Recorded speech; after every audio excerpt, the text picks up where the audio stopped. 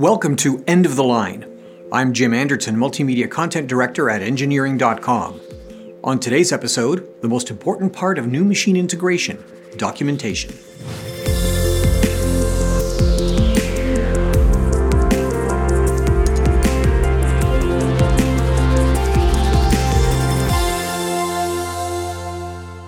Today's episode of End of the Line is brought to you by Engineering.com, a globally trusted source for engineering content.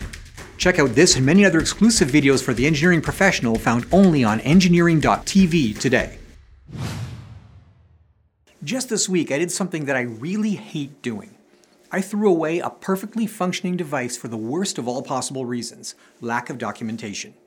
Now, it was a simple thing, a dash cam, and I lost the paper instructions, but a fruitless search online for manufacturer support meant a unit that I couldn't configure, rendering the unit useless. Now, this reminded me of the many times I encountered industrial equipment, particularly custom automation, that was similarly poorly documented. Major manufacturers, of course, they have specialists in technical writing when they're trained to create the manuals needed to install, configure, operate, and maintain industrial equipment. But small integrators, they typically don't. The result is a spectrum of technical support, from nothing but pass-through documentation from robot makers and pneumatic supply houses to professionally written and fully illustrated online resources. Does it matter? Well, it depends. If you're a smaller shop and the person working with the integrator to install and configure the equipment takes copious notes and can be expected to stay with the company forever, it's fine.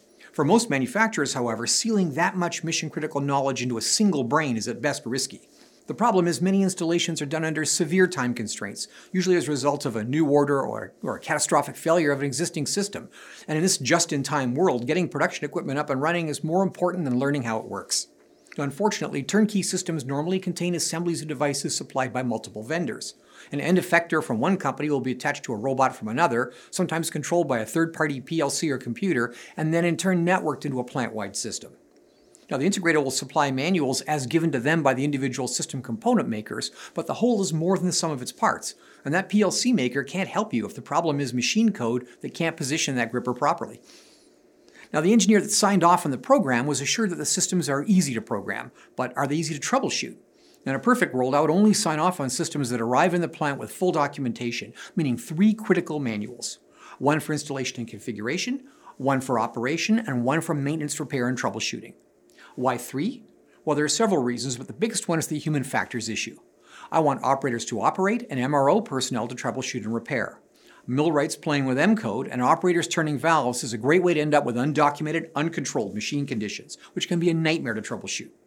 Now, back in the day, we referred to this lost in the wilderness scenario as being buried alive.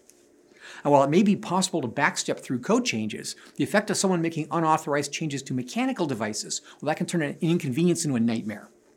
If you buy bespoke production systems, check the documentation. Make sure a monkey can configure, operate, and repair the equipment, because it's very likely that a monkey will have to. This episode was brought to you by Engineering.tv. Thanks for listening. Tune in again next time.